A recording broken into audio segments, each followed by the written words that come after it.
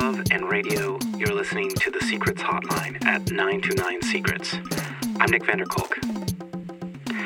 Hello. Things have been a little bit heavy on here for a while, so I thought I'd contribute something a bit lighter. I was in a seminar in college, literature seminar. It was in a small windowless room. Everyone was sitting on single chairs facing each other in like a circle shape. At some point in the class, I sneeze, either into my elbow or into my cupped hands, I don't remember. And then I continue contributing to the discussion or keeping quiet or whatever. But however many minutes on it was, I looked down at myself underneath my right shoulder, around my collarbone.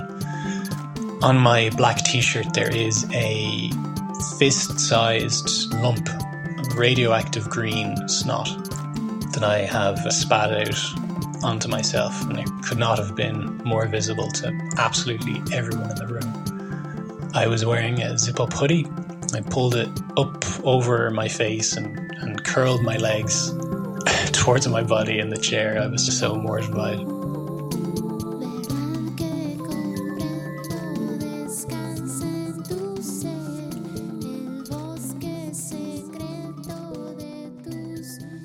One time in 8th grade, I sat in Spanish class.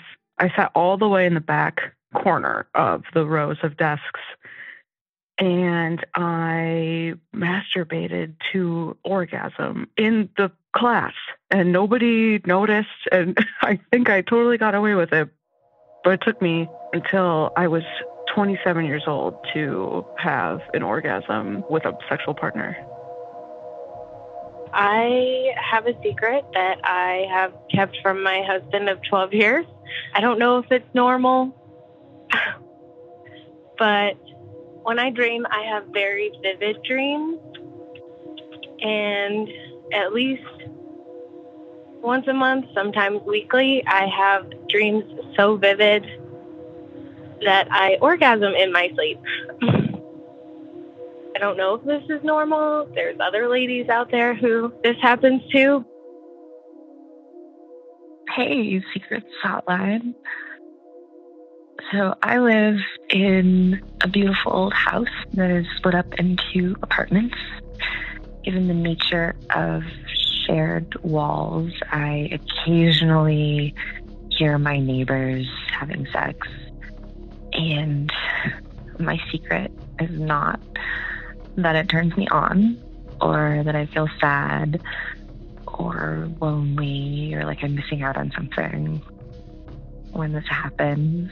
It's more that I just feel happy for them, and I'm kind of glad that they could enjoy a pleasurable moment with someone or with themselves, who knows. It's not even like I listen for very long. I just kind of acknowledge that it's happening and carry on with my day. And sometimes like the sounds that people make are just so interesting and unique. And yeah, anyway, I guess to all of my neighbors, if you ever hear this, just know that I am cheering you on. Carry on. My secret is that ever since I was a child, I was intrigued by dick prints. It's weird to say, but honestly, I was. That grew into a thing in my adulthood to where it's like I still look at dick prints and stuff like that, but I fantasize about just sucking dick. I know I'm good at it, and sometimes it's like I just want to do it with an anonymous partner. But I've never done it. And so my secret is I literally just had my first encounter and I sucked a stranger's dick, and I really, really liked it. Now I just kind of feel like I want to do it more often. Like the porn that I like to watch is like glory holes and all that type of stuff, and I just don't want to become that person, but at the same time, I really enjoyed it. Hi, Secrets Hotline. I'm not going to tell you my name, but I am going to tell you a secret. And that secret is that I carry such an enormous amount of shame with me about this part of me that feels like the most important thing, right? This is the place where art would come from, were I to be brave enough to make it. This is the place where my best conversations with people who are trusted come from. And it's out there, you know. I feel like there is a kind of wild energy that doesn't manifest itself in my life because I'm deeply ashamed of it. And I feel like when I do make art, it comes out in this very unprocessed way that's too much, too soon, too fast, too everything. And every time I share art that I make, it comes with this overwhelming hangover, this like shame hangover, and usually results in me deleting or wiping clean somehow, because the thought of it being out there is just more than I can take. This actually isn't the secret I was planning on sharing.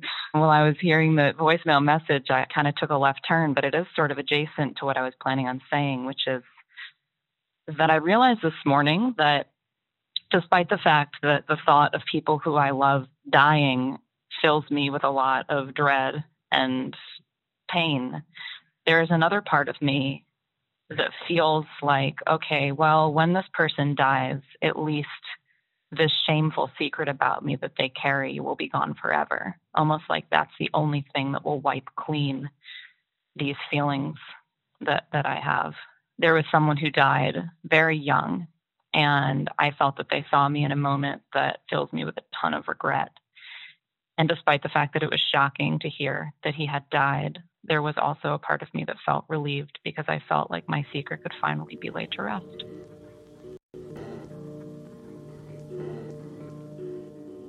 Hello. I have never told anyone this before, but when I was 16 years old, I was at summer camp and I was doing like a 5-day hike with a bunch of other teenagers and some camp counselors that couldn't have been much older than me. And I was just having a really bad time. I wasn't feeling good. I think I was feeling like a little bit of social rejection. And so my move was to completely fake like a severe heat stroke episode. And I committed to the bit and I pretended to pass out and everything, and I was flown out on a helicopter. I'm never going to tell anyone else that. I'm taking it to the grave, except for right now, where I'm taking it to the podcast. Hi, Secrets Hotline. My secret is that I had lied about being sober for about 2.5 years. Since I got out of rehab about 3 years ago, when in reality I was using methamphetamines daily that entire time. I lied to my parents, my family, friends, my fiance never knew, and I actually, during this time, I graduated, I got my bachelor's degree from college. I got a full-time job working for the federal government. I bought a house, and this whole time I was using meth on a daily basis. And if anybody knew, they never said anything to me. But good news is I actually did quit for real about 6 months ago. And the only reason I quit was because my dealer got federally indicted, so I didn't have access to it anymore. Thanks for listening. When I was a little boy in elementary school, sometimes I would get erections at inopportune moments. I was really embarrassed about this and would have dread of having to get called up in front of the class or something. So I created a hack for myself. It was a song that I would sing to myself, and it went like this. It went. God.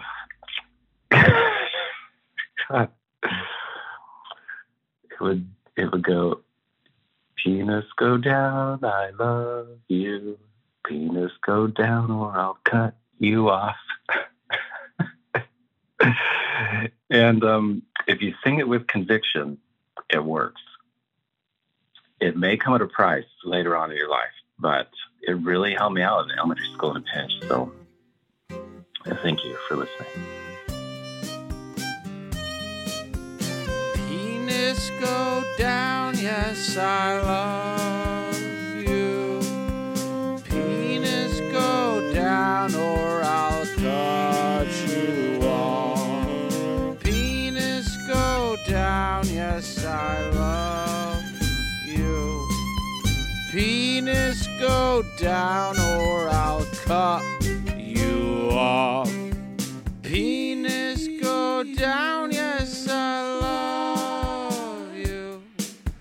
Penis go down, or I'll cut you off. Listen to penis go down, yes, I love you. Penis go down, or I'll cut you off. I'll cut you off. I'll cut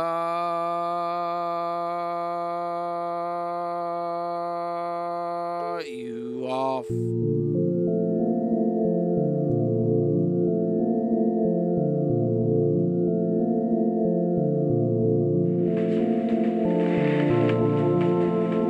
That's it for the Secrets Hotline, for now. Of course, if you have a secret you want to share, the number, as always, is 1-929-SECRETS, or you can record online at secretshotline.org. If you change your mind for whatever reason, just call back within 24 hours, and I won't publish your call.